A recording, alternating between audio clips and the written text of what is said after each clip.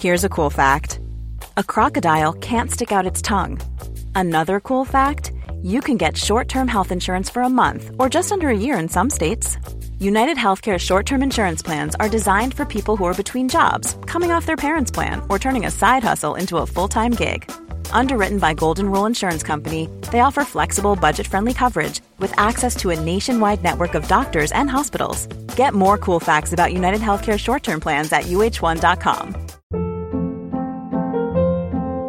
Hold up. What was that? Boring. No flavor. That was as bad as those leftovers you ate all week. Keke Palmer here, and it's time to say hello to something fresh and guilt-free. Hello Fresh. Jazz up dinner with pecan-crusted chicken or garlic butter shrimp scampi. Now that's music to my mouth. Hello Fresh. Let's get this dinner party started. Discover all the delicious possibilities at hellofresh.com.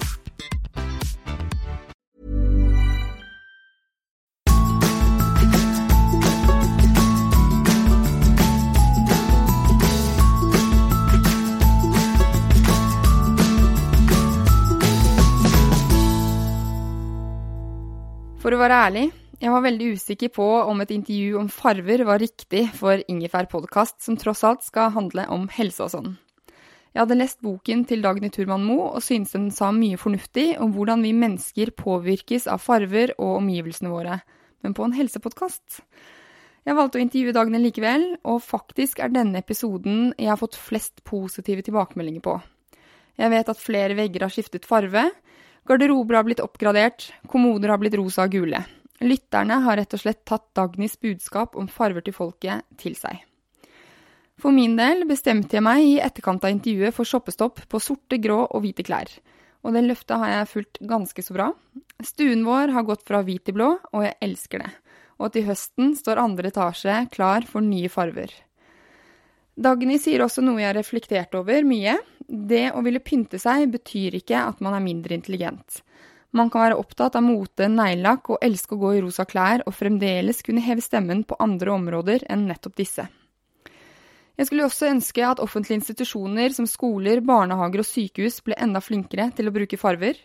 Vi mennesker gjør visst lettere feil i hvite omgivelser for eksempel, og vi tror at de som bor i farverike hjem er de lykkeligste, men har en tendens til å velge såkalte nøytrale farver selv. Heldigvis er farver på vei inn i trendbildet, så kanskje vi alle blir litt lykkeligere, penere og mer effektive om vi bruker farver strategisk på klær og interiør. Etter å ha hørt på hva Dagny har å si, kan det hende at du blir litt mer farverik, du også. God lytt!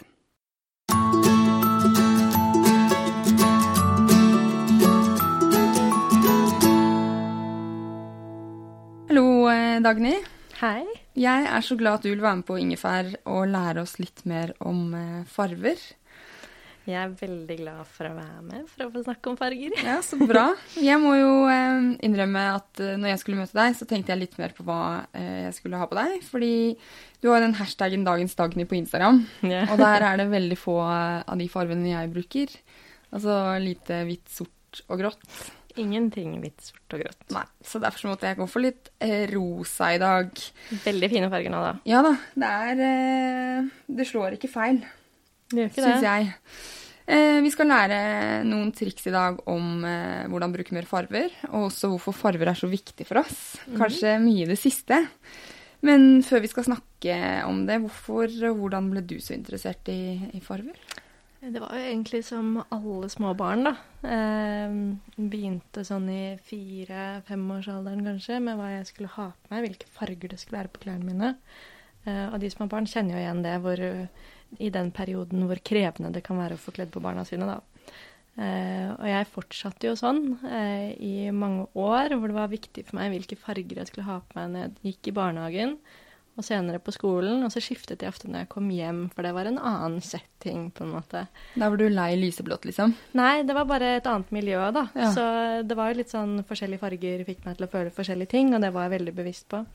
Og så når jeg var 7 år, så fikk jeg lov til å innrede soverommet mitt når jeg skulle begynne i første klasse. Og da begynte på en måte interessen for farger i interiøret da. Og da ble det jo en fargepalett som var turkis og rosa og hvit. Det er skikkelig 80-tallsbarn. Og var veldig sånn, hadde veldig bevisst forhold til det i årene som fulgte da. Og i 16-årsalderen så begynte jeg å lese faglitteratur om farger. Så slukte jeg på en måte alt jeg fant av forskningsrapporter, men også interiørbøker som var spesielt rettet mot farge. Og så har det egentlig bare fulgt meg. Jeg husker jo den første eller den andre ordentlige jobben min i 20-årene. Der misjonerte jeg veldig for bruk av farger i en mer sånn corporate setting da, med kollegaene mine, og hadde med meg flere av de ut for å handle og finne sine farger da. Det sånn at det ikke bare gikk i svarte dresskjole, liksom? Ja, jeg synes jo det noe ufeministisk ved å kle seg i en slags kvinneversjon av et herreantrekk da. Så for meg har det vært veldig viktig å ikke bare innføre fargene, for jeg synes jo sort en begravelsesfarge, som egentlig ikke burde brukes i begravelser heller på en måte, fordi man har så negative assosiasjoner til den. Men at man får kommunisert mer av det man ønsker ved en målrettet bruk av farge da. Ja, den skal vi lære litt etterpå. Men først litt bakgrunn. Hva en farve? Kanskje banalt spørsmål, men det ikke det likevel, eller? Nei, det egentlig et veldig godt spørsmål. Farger lysbølger. Som kommer fra solen vår. Og når de kommer ut fra solen, så de faktisk regnbuefargede. Så du kan se hvordan en lysbølge ser ut hvis du holder en prisme opp mot lyset. Da kommer hele regnbuen på veggen din.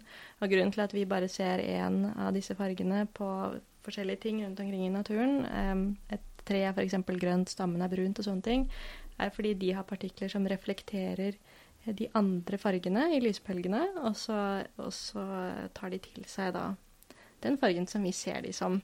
Så det ingenting som egentlig har en farge, men den reflekterer visse lysbølger. Så uten lys det ingen farger. Det litt abstrakt å tenke på, merker jeg. Hvis du slår av lyset da, så kan du ikke se noen farger. Nei, i skyggen ser du, eller når det skyggefullt og solen har gått ned, så ser du ikke fargene. Nettopp på grunn av fravær av lys. Ja. Og så det sånn at ulike farver påvirker oss. På forskjellige måter. Ja, og det ligger det også en del forskning bak, gjør det ikke det? Mye forskning bak. Men likevel så virker man litt sånn ubevisst på det? Veldig ubevisst på det. Det kanskje en farge som vi har et ganske bevisst forhold til, og det rødt. Ja.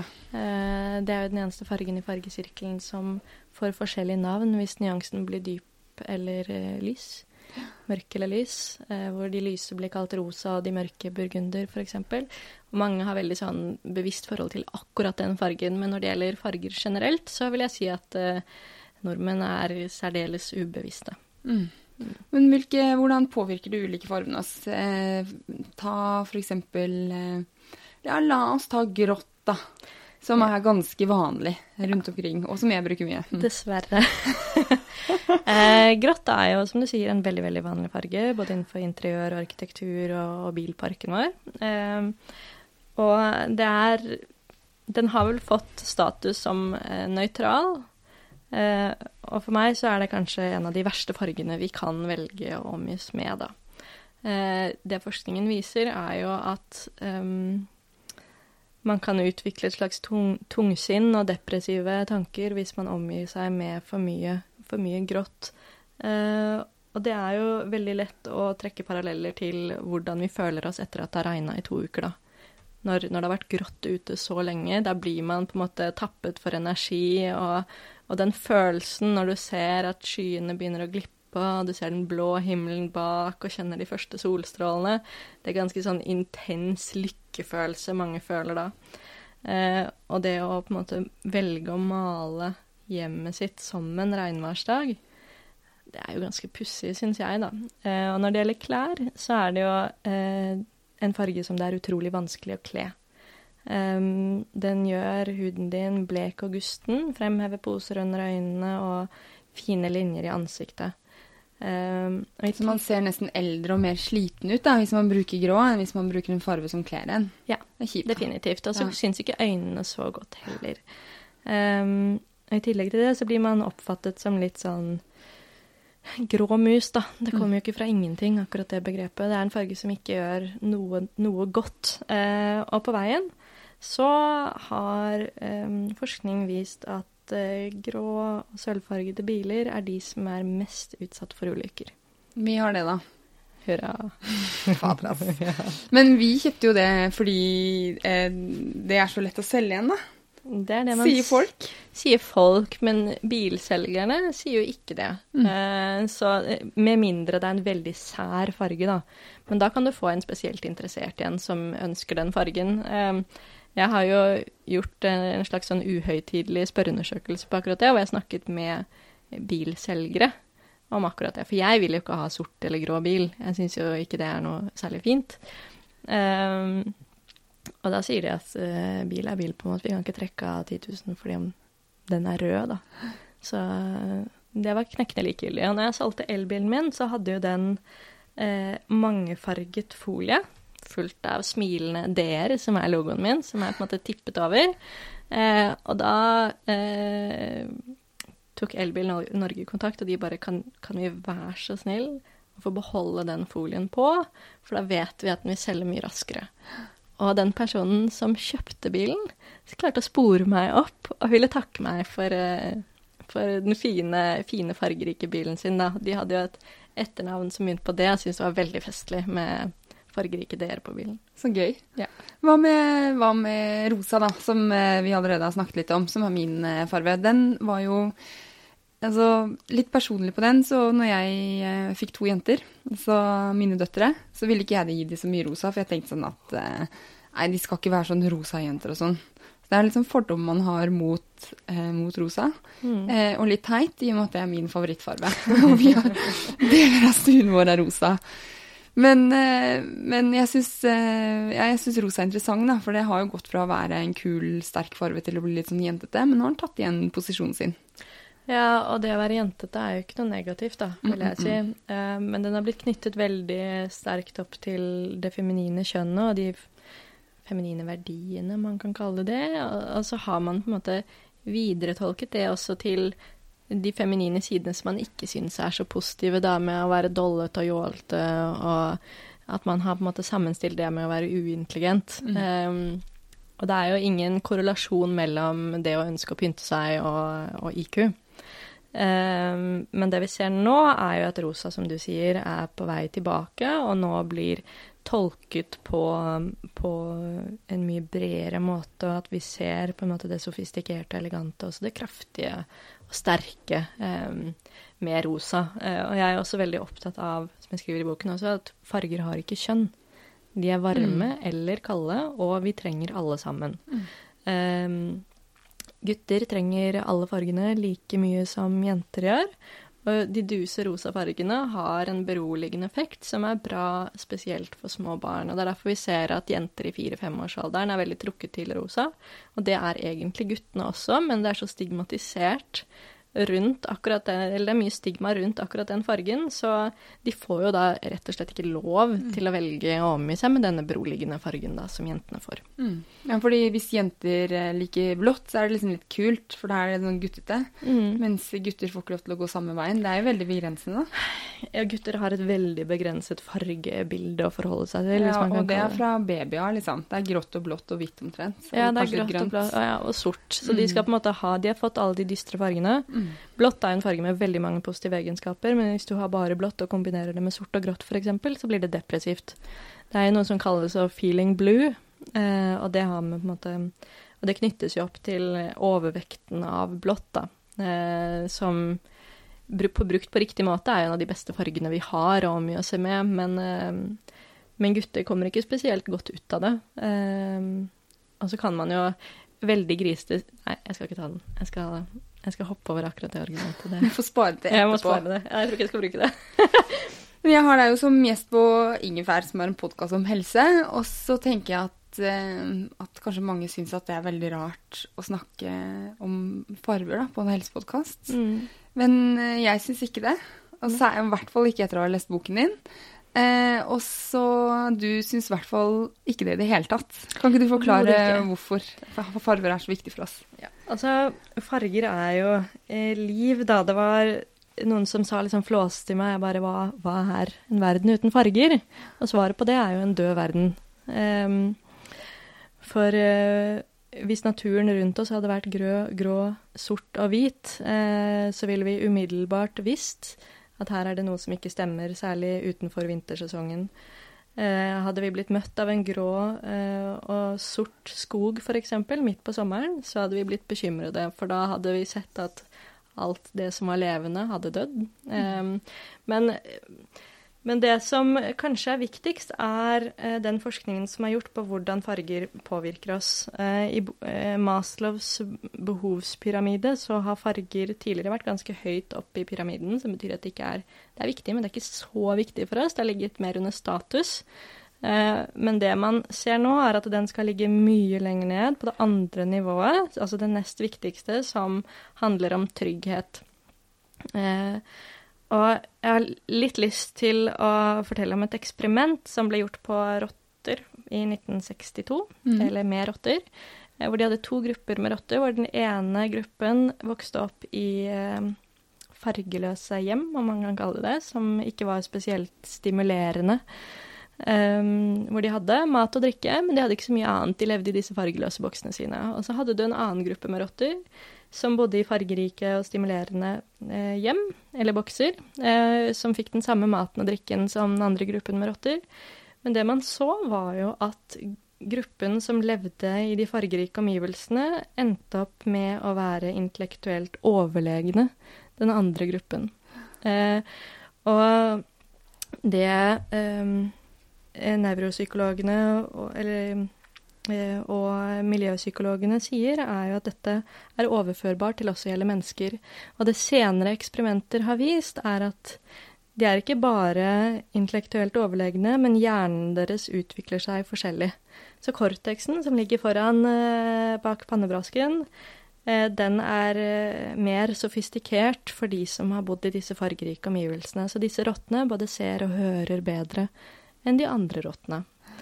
Og så har det jo en mengde med forskning som viser at fargeløse bymiljøer for eksempel gjør oss triste og uinteresserte og uengasjerte, og vi ser at vi oppfører oss helt forskjellig i fargerike bymiljøer med klassisk arkitektur enn det vi gjør i moderne bymiljøer med fargeløs arkitektur som bruker mye glass, betong og stål.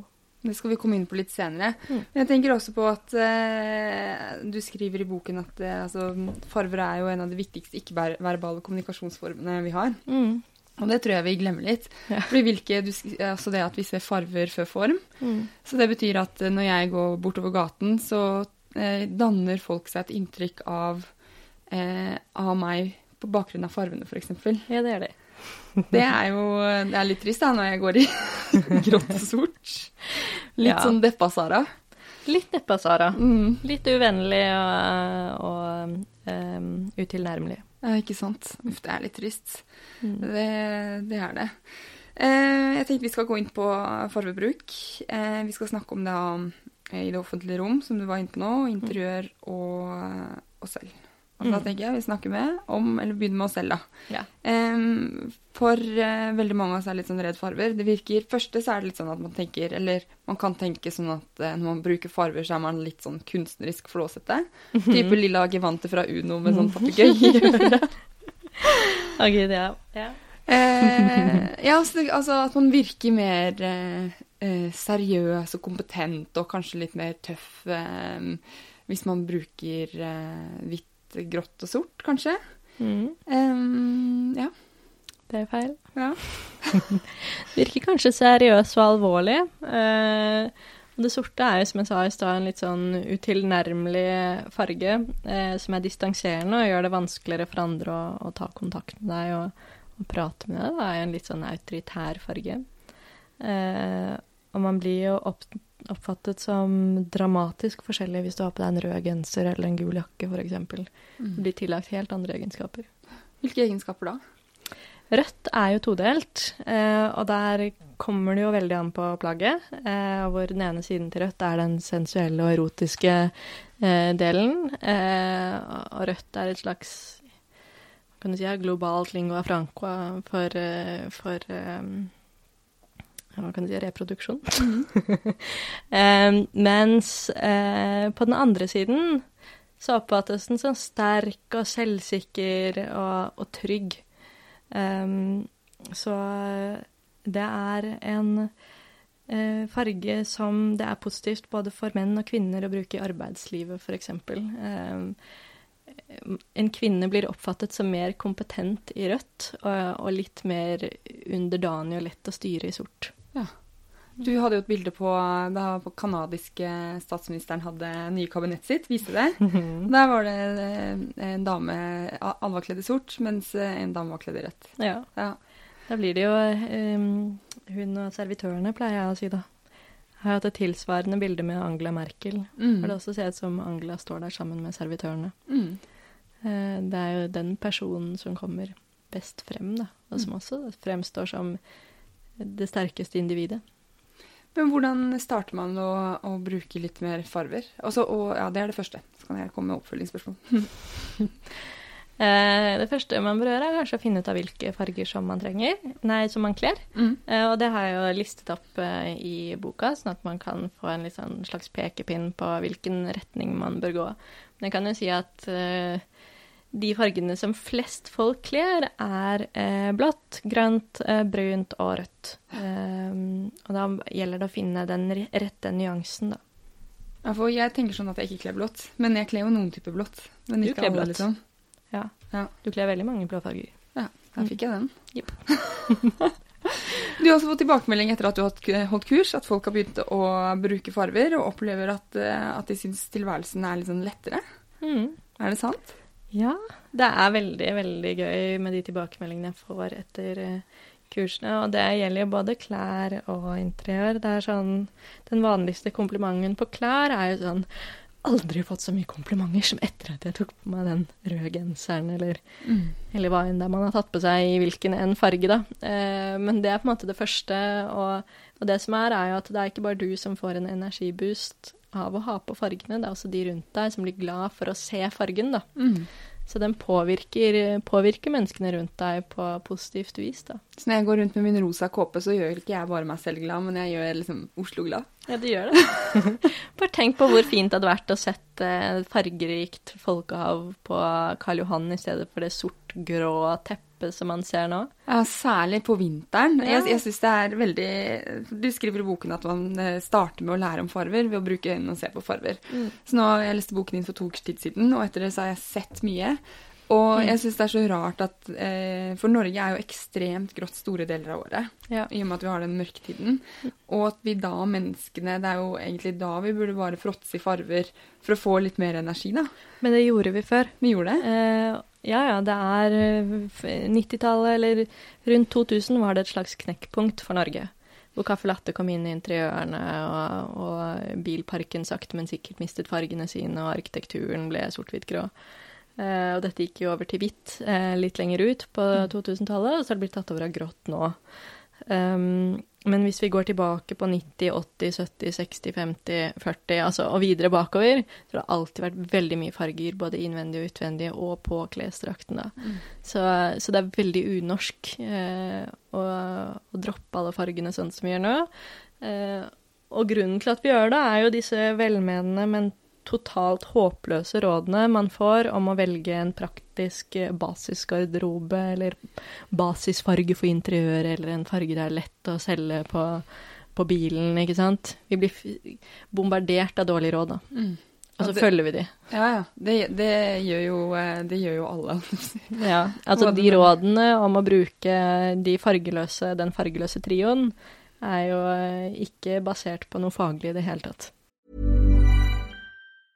You should celebrate yourself every day, but some days you should celebrate with jewelry. Whether you want to commemorate an unforgettable moment or just bring some added sparkle to your collection, Blue Nile can offer you expert guidance and a wide assortment of jewelry of the highest quality at the best price. Go to BlueNile.com today and experience the ease and convenience of shopping Blue Nile, the original online jeweler since 1999. That's BlueNile.com. BlueNile.com. I'm Sandra, and I'm just the professional your small business was looking for. But you didn't hire me because you didn't use LinkedIn Jobs. LinkedIn has professionals you can't find anywhere else, including those who aren't actively looking for a new job, but might be open to the perfect role, like me.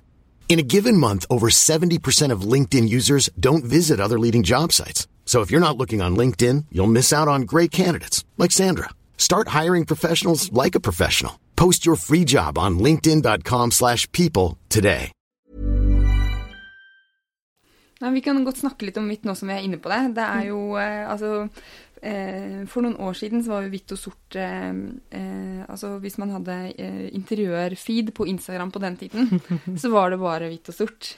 Og på barnerommet liksom, det så ut som sånne psykiske institusjoner, rett og slett. Ja, og stakkars de som ligger på de psykiske institusjonene som ser sånn ut. Det må vi ta senere, men jeg tenker sånn, farven hvitt jo, den blir sett på som som en naturlig base da. Når vi snakker om å male stuen nå, som deler av stuen da hvit, så får jeg kommentarer på sånn, ja, men da blir det 3 farver. For vi har liksom grått, og så har vi da hvitt, og så har vi en rosa karnapp. Så burde ikke male, fordi da blir det jo 3 farver der inne. Men det jo på en måte 3 farver.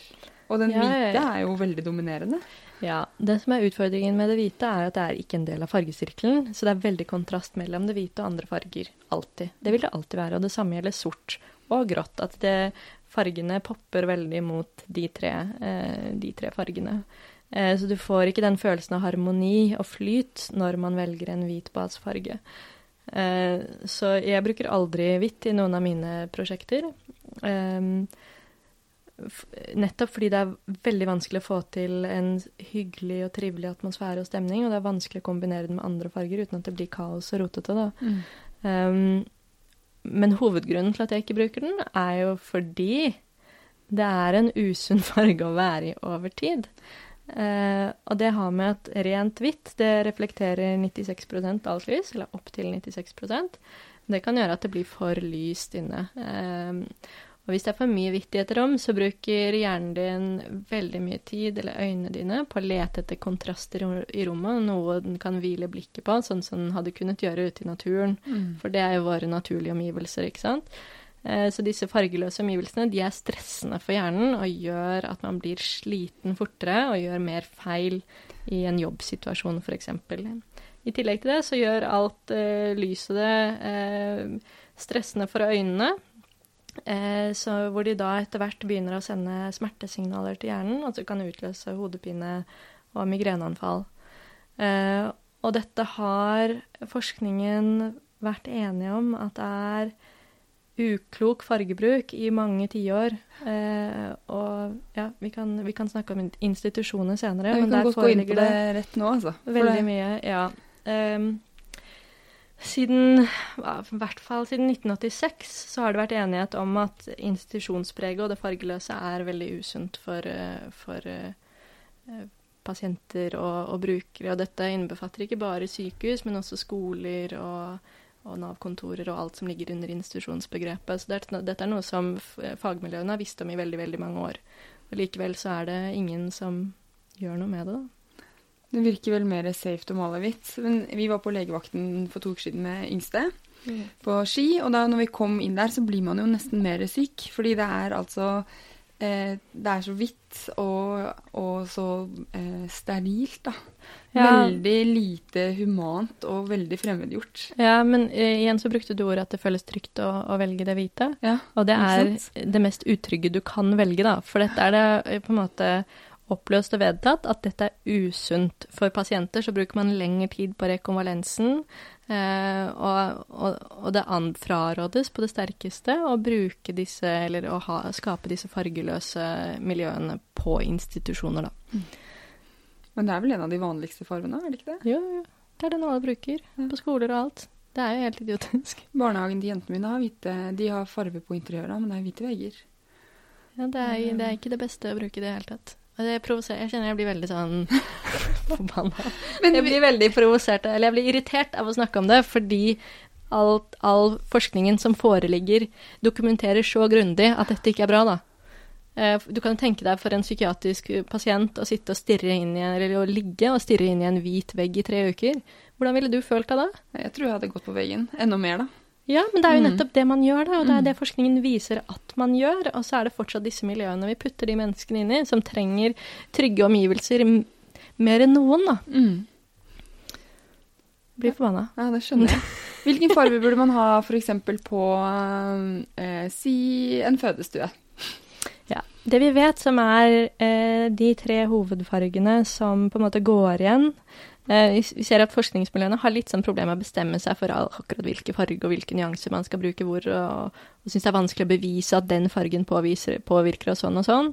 Så er de enige om at vi må bruke farger. Men det som går igjen i alle de rapportene jeg leser, er at blått, blågrønt, grønt og brunt går igjen, og igjen, og igjen, og igjen. Så det er det vi ser at det er der vi slapper mest av, det er der hjernen vår fungerer best, det er der vi gjør minst feil, og det er der vi føler oss tryggest. Og hvis vi går gjennom disse 3 fargene, altså hvor kommer de fra? Hva er hovedfargene ute i naturen vår? Ja, ikke sant? Det er jo jorda, trærne og himmelen, eller sjøen. Ja. Så vi føler oss mest hjemme i miljøer som ligner litt på naturen. Og da betyr ikke det at man skal male alt i blågrønt, da, sånn som man gjorde på 50-tallet på sykehus. For de hadde på en måte kommet frem til en veldig god farge, men utfordringen deres var at de lagde monokrome rom som ikke hadde nyanserikdom, altså nyansefattige monokrome rom, og det føles igjen unaturlig for oss mennesker da, som hører hjemme i en verden som består av tusenvis og millioner av nyanser.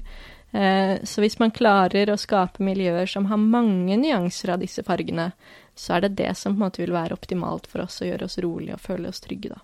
Så du tenker at klasserom som går fra hvite til mer naturlige farger, altså grønt og blått, så ville elevene kanskje lært mer og hatt det bedre? Ja. Det er jo ikke veldig vanskelig å male om noen klasserom da? Nei, det er ikke vanskelig i det hele tatt. Jeg jobber jo med flere prosjekter nå som går på institusjoner, så det blir veldig gøy å se når de er ferdigstilt. Og der er jeg også opptatt av dette med nyanserikdommen, å få inn flere nyanser av samme farge, og det betyr ikke at du skal male veggen i 7 forskjellige grønnfarger. Det betyr at du må tenke på tekstiler og andre detaljer i rommet, og så få frem nyanserikdommen der da. Når det gjelder bymiljøer da, så har så de nye byene vi har i Norge, nei, i Oslo mener jeg, altså nye bydelene, de har jo du klaget litt på. Og ny arkitektur. Ja. Hvorfor det? Nei, altså det vi skaper med disse nye bymiljøene da, hvis vi ser rundt omkring i Norge, og det er kanskje lett å trekke paralleller til det som skjer på Bjørvika, fordi det er så synlig og hyppig-fotografert, er jo at vi skaper miljøer som er så langt unna menneskets naturlige omgivelser som vi noen gang har vært. Og vi ser at de er helt fargeløse. Jeg har talt alle trærne som er vintergrønne i Dronning Eufemias gate, og det var 5 av da 196. Så det er veldig lite som er gjort, bortsett fra oransje busker, for å ha noen form for fargerikdom på vinterstid da. Og arkitekturen er hard og kantete, det er ikke noe organisk der i det hele tatt, det er ingen farger. Det er store glassfasader, mye betong, mye stål, og det foreligger så mye forskning også på dette fra miljøpsykologer over hele verden, på at dette er feil vei å gå. Og det er også en egen retning som heter biofili, som går spesifikt inn på dette med at mennesket blomstrer og trives best i omgivelser som ligner på naturen. Og der var jo klassisk arkitektur mye mer raffinert og sofistikert i fargebruken, hvor det var en nyanserikdom hvis vi går rundt på Kampen i Oslo, eller Grønland, eller Grünerløkka, Trondheim med sin utrolige fargeprakt, så føler vi oss roligere når vi er i de omgivelsene. Og det er jo også resultater som urbanisten Jan Gehl har kommet frem til, hvor han kritiserer ganske sterkt fargebruken i den moderne arkitekturen. Han har også slaktet Barcode.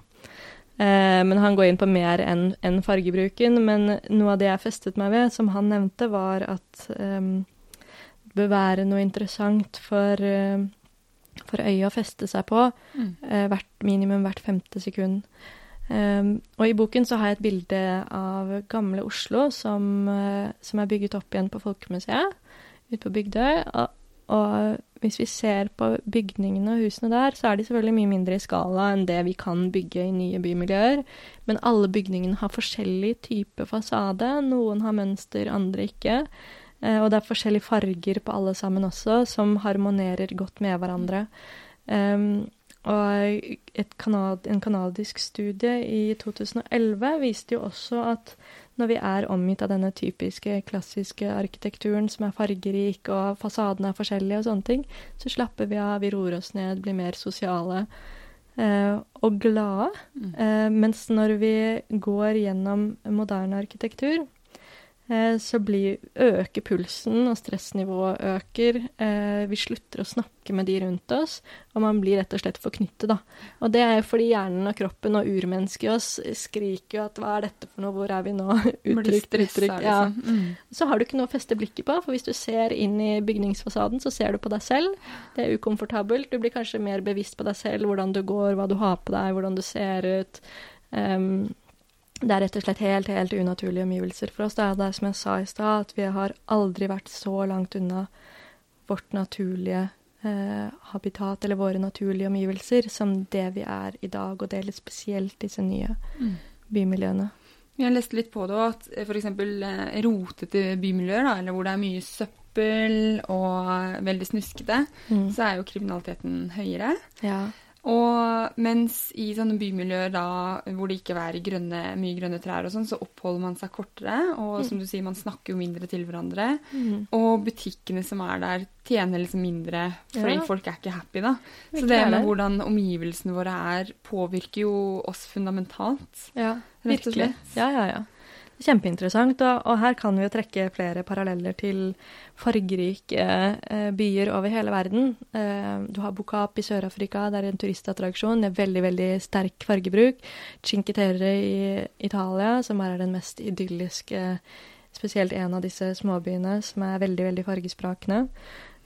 Du har favela-prosjektet til Haas og Han i Rio de Janeiro i Brasil.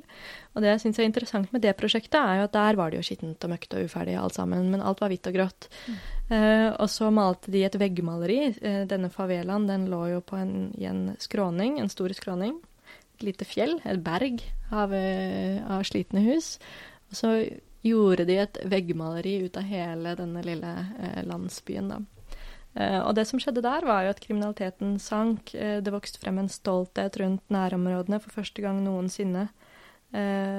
Fikk favelaene positiv medieomtale, og sysselsettingen økte.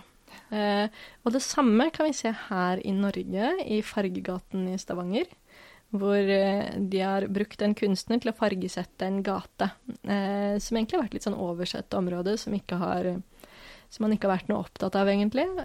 Men nå har jo Fargegaten blitt en turistattraksjon med sin egen hashtag, og omsetningen til butikkene har økt med 30%. Ikke sant. Og de har en litt sånn lekete sirkusbruk av farge. Jeg tenker at dette er viktig da. Det er viktig å se nærmere på disse tingene. Hvorfor flokker vi oss rundt og til disse områdene som har både harmonisk og vill fargebruk? Hvorfor vil vi være der? Hvorfor øker omsetningen?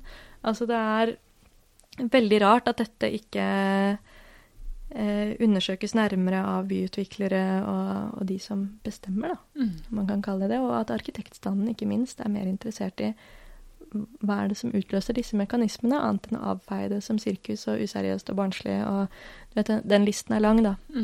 Får du litt motstand innimellom?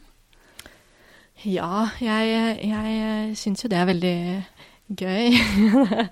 Ja, jeg får motstand, og Jeg hadde jo til å begynne med et litt sånn anstrengt forhold til arkitekter, for jeg så på de som en sånn arrogant gjeng som totalt avfeide alt som hadde med farger å gjøre, og anså det som uviktig og irrelevant, som jeg følte meg veldig provosert av når det ligger så mye forskning til grunn som sier at farge er viktigere enn form.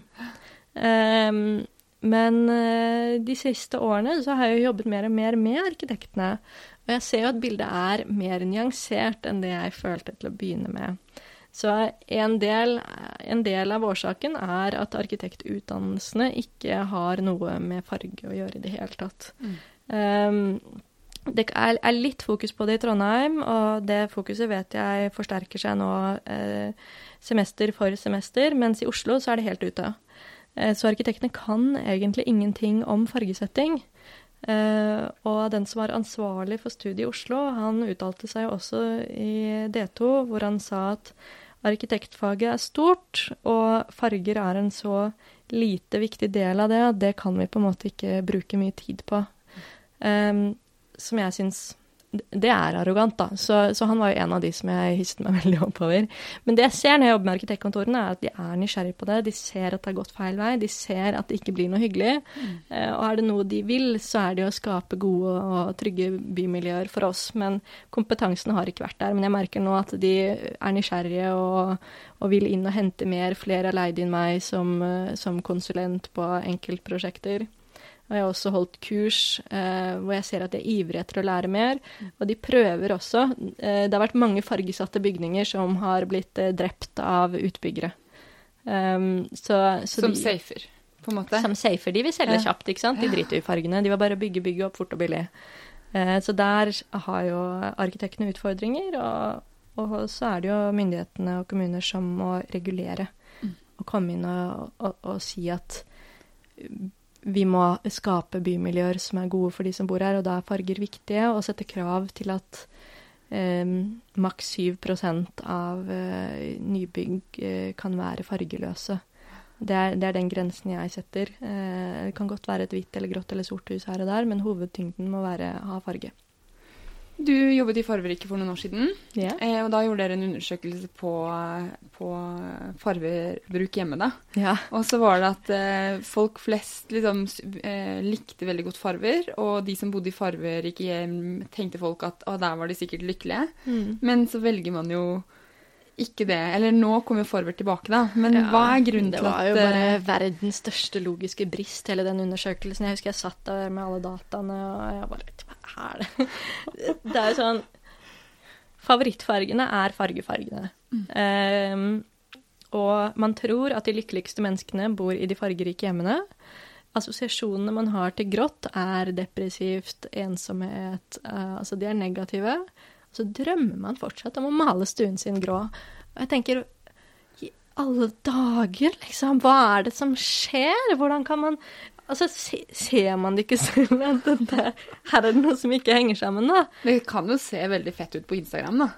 Ja, det kan se fett ut på Instagram. Men det jeg sier også at det som ser kult ut på Instagram ikke nødvendigvis godt å leve i.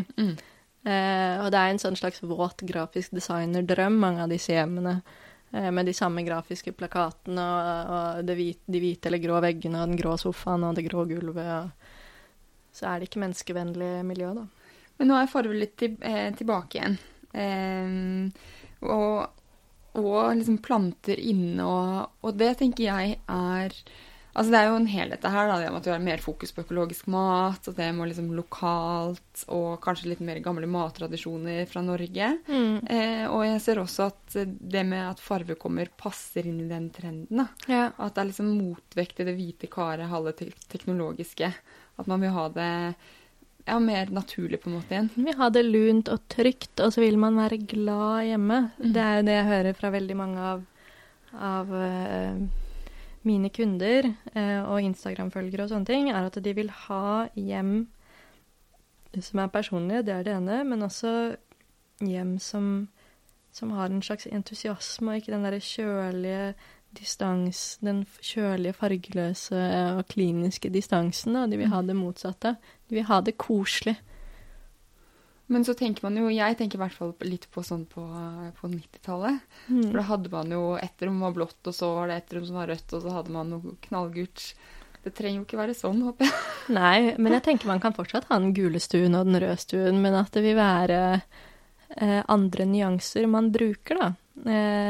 Så jeg synes jo at man helt fint kan bruke mange farger i en leilighet, men at de bør ha en slags familiær følelse og en harmoni med hverandre. Så de nyromantiske bondefargene som vi brukte på 90-tallet, de kommer tilbake igjen. For nå er vi jo på vei inn i en epoke hvor alle nyansene og fargene nesten kommer tilbake igjen, men de vil ikke bli satt sammen på den måten som vi husker fra den tiden, da.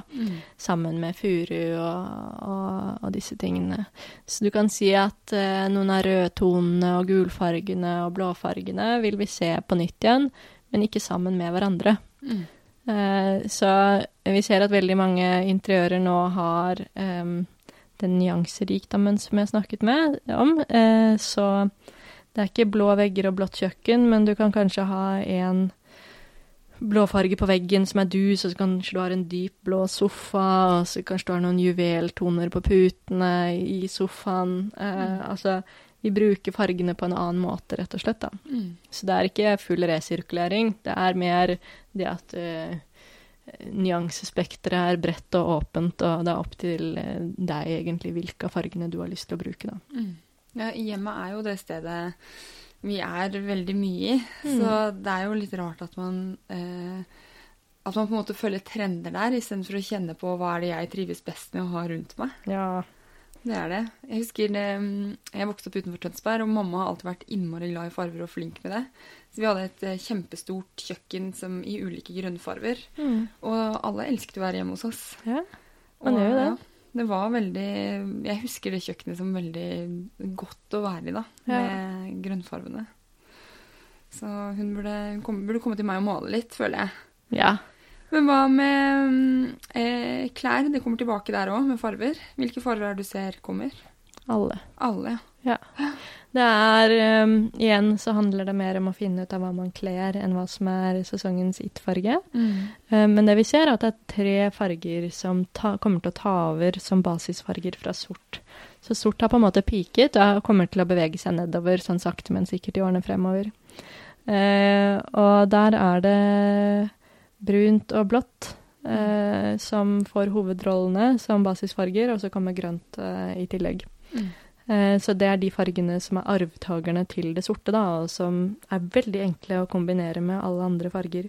Så dette er vel, den trioen er vel det jeg vil kalle for de magiske nøytrale fargene, i motsetning til de gammeldagse nøytrale som er litt sånn følelsesløse, så tilfører blått og grønt og brunt fargene rundt seg nå, så de gir dem en glød og får de til å stråle enda mer, da, enn å bare vise de frem som hvitt, grått og sort gjør. Men når vi tenker på at da farver altså farver kommuniserer, hvis man skal være strategisk med farvebruk, hva, for eksempel når jeg skal holde foredrag da, hvilke farver er lurt å bruke da? Hvordan vil du fremstå når du holder foredrag da? Si jeg vil fremstå som trygg, kompetent og litt søt. Søt, dropp søt. Bare ta det i parentes. Jeg kan heller være søt med stemmebruken, liksom. Seriøs og kompetent og litt morsom, da. Ja, da kan du jo bruke blått er jo den litt sånn konservative fargen som man ofte blir ansett som veldig kompetent og seriøs i. Og grønt har jo den samme effekten, men litt sånn varmere og vennligere. Men hvis du vil være litt sånn morsom og ha litt kan du si, entusiastiske undertoner, så er jo gult, og også rosa kan du legge til, og jeg vil kanskje blande litt, nettopp på grunn av det du jobber med, da. Jeg bruker nesten alltid rødt når jeg skal holde foredrag. Og da føler jeg meg trygg når jeg har på det røde. Det er en sånn farge som gir meg veldig ro, da. Jeg blir avslappet av å ha den på. Hvis du ser at politikere bruker ofte gult når de kvinnelige politikerne under fundraisers, særlig i USA. brunt er en sånn veldig trygg og vennlig, litt rolig, uambisiøs farge, egentlig. Det forbinder jeg litt med sånn universitetslektorer, jeg. Jeg er veldig glad i brun tweed, og jeg synes det er fint. Det er kjempefint. Ja. Det er det, altså. Jeg synes det er en fin look. Men hva når man skal få date, da, og har skikkelig lyst til å naile det? Hvilken farve vil man ha da? Det kommer an på hvem du skal på date med, da. Hvordan han er. Ja, ikke sant. Så vi må se han bytte litt. Sånn, ja, men det jeg ville gjort er jo å bruke en farge som fremhever øynene dine, da. Ja. Så det kan jo være kanskje ikke ta helt av på antrekket, men heller tone det litt ned og ha på en fin blå ullgenser, for eksempel, hvis du har blå øyne eller grønt, eller være litt rolig, da. Men hvis du vil på en måte imponere stort og være den mest attraktive kvinnen i rommet, så er det jo bevist mange ganger at da er det rødt du skal ha på deg. Det har jo gjort. Universitetet i Skottland har gjort flere studier på dette med rødt. De er veldig opptatt av rødt, da. Holdt på med dette i flere år, og der så du jo at menn anså kvinner som var kledd i rødt som mest attraktive, og ville også brukt mer penger på en date med en kvinne kledd i rødt. Jeg var også mer opptatt av å på en måte naile det på sikt, da. Ja. Med rødkledde kvinner. Og dette er ikke noe europeisk fenomen. Det samme resultatet kom frem i en liten afrikansk landsby. Så dette er noe som ligger dypt og instinktivt i oss på en eller annen måte. Så all the single ladies burde ha på seg litt rødt, hvis de har lyst til å... Ja. Kanskje. Skjønner. Nei, men hva hvis man har en dårlig dag, da? For det har vi jo alle. Altså, jeg har mine triks. Jeg våknet opp til morgen i dag og syntes at det var litt grått, og det var det jo ute også, til morgen i dag. Ja. Og så tok jeg på meg farverik treningstøy og trent litt. Så det hjalp jo veldig. Men hvilke farver er det som kan påvirke hvis man har det kjipt, eller er stresset, eller bare synes at livet er lame? Rødt og gult er jo det som gir oss mest. Det er de fargene med kortest lysbølger, og det er de som gir oss mest energi. Ja.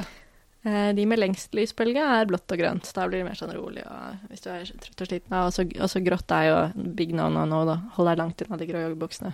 Skal jeg selge alle de grå klærne? Ja. Bort med de. Jeg får gjøre det. Ja. Vi har faste spalter før vi avslutter. Ja. Hva spiste du til frokost i dag? I dag ble jeg litt sånn stress, fordi jeg endte opp med å lese bok for døtrene mine for lenge. Vi har alltid frokost på senga og boklesing. Så var det så spennende. Så da ble det 3 knekkebrød i bilen, med 1 med peanøttsmør og 2 med salami. Men er det sånn at du liker å spise farverik mat? Ja, det gjør jeg. Men yndlingsfrokosten min er havregryn med rismelk og rosiner og mandler og banan og er det goji-bær oppi? Og kanel. Ja. Det er på en måte årets farve med litt rødt i, da. Med litt rødt i, og litt gult. Nei, det er min sånn standard. Jeg spiser overalt på hoteller og alt mulig sånn, så går jeg bare rett i havregryn, for det varer litt, da. Jeg har ganske høy forbrenning, så jeg trenger noe som gjør at jeg ikke er sulten etter en halvtime. Ja, ikke sant. Det er ofte lurt. Ja. Beste helsetipset ditt, da? Det må bli å være om seg med farger, og kle seg i farger, og nyte de små tingene og ligge på gulvet og høre på musikk og alt mulig sånt da. Gjøre ingenting. Pass på å gjøre ingenting. Jeg synes de morgenene deres hørtes veldig fantastisk ut, for helsen. Ja, men det er det, for jeg har en datter som er A-menneske og en som er B-menneske, og morgenene blir så kjipe hvis jeg må bære hun yngste ut på badet og kle på henne mens hun er i ørska. Så i stedet så kommer frokostbrettet inn i sengen, og så får de bruke en halvtime på å sitte og spise mat, og enten så leser jeg, eller så ser de på Supernytt, og koser seg litt, da, og da er hun så fin i formen, og hun må opp og kle på seg etter en halvtime, og lykke, og det er, vet du hva, etter at vi begynte med det, altså, jeg er så glad for at vi gjør det. Ja, for det er bare å se for meg at kortisolnivået hennes er jo fantastisk mye bedre. Ja, men det er og det. hele lykkenivået hennes, liksom. Ja, hun eldste er A-menneske, men hun blir også roligere av at den yngste er roligere, da. Ja, ikke sant. Så for begge to så blir det veldig sånn harmonisk start på dagen. Og jeg får bedre tid, da dusjer jeg mens de spiser frokost, og slipper krangling og... Ja. Høres helt fantastisk ut. Frokost på sengen er veldig undervurdert for barn, spesielt. Jeg tar det tipset med meg og sjekker det ut i morgen, Ja, bra. Hva er ditt beste skjønnhetstips? Det er farver det, vet du. Det er farger, faktisk. Ja. Selvfølgelig er det det. Det er jo enkleste måten å bli litt ekstra vakker på, er å ta på seg et plagg du kler. Ja. Og som fremhever øynene dine og gir huden din glød, og ikke sant. Det er jo... Du kan komme så sinnssykt langt med en genser du kler, da. Eller en kjole du kler. Det slår sminken lett. Ja, da får vi ta med oss det. Takk, Dagny, for at du gjorde oss litt klokere og litt mer inspirert. Vekk med grå klær og grått interiør, og inn med farver. Ja!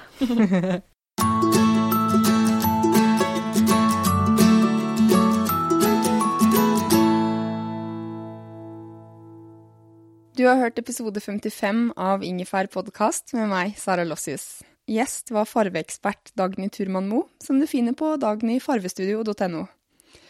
Jeg håper og tror at du har blitt inspirert til å bruke mer farver. Vi vurderer i hvert fall å male stuen vår i burgunder eller blå, i stedet for det hvite vi har, og jeg har shoppestopp av hvite, grå og sorte klær inntil videre. Bortsett fra brudekjolen. Inntil vi ses om en uke, kan vel en nyttig øvelse være å se etter farver hvor enn du er. Jeg personlig ble overrasket over hvor mye hvitt og grått og sort det er rundt omkring i Norge, og det er ganske kjedelig. Ha en god uke. Ha det. Ever catch yourself eating the same flavorless dinner 3 days in a row? Dreaming of something better? Well, HelloFresh is your guilt-free dream come true, baby. It's me, Keke Palmer. Let's wake up those taste buds with hot, juicy pecan-crusted chicken or garlic butter shrimp scampi. Hello Fresh. Stop dreaming of all the delicious possibilities and dig in at HelloFresh.com. Let's get this dinner party started.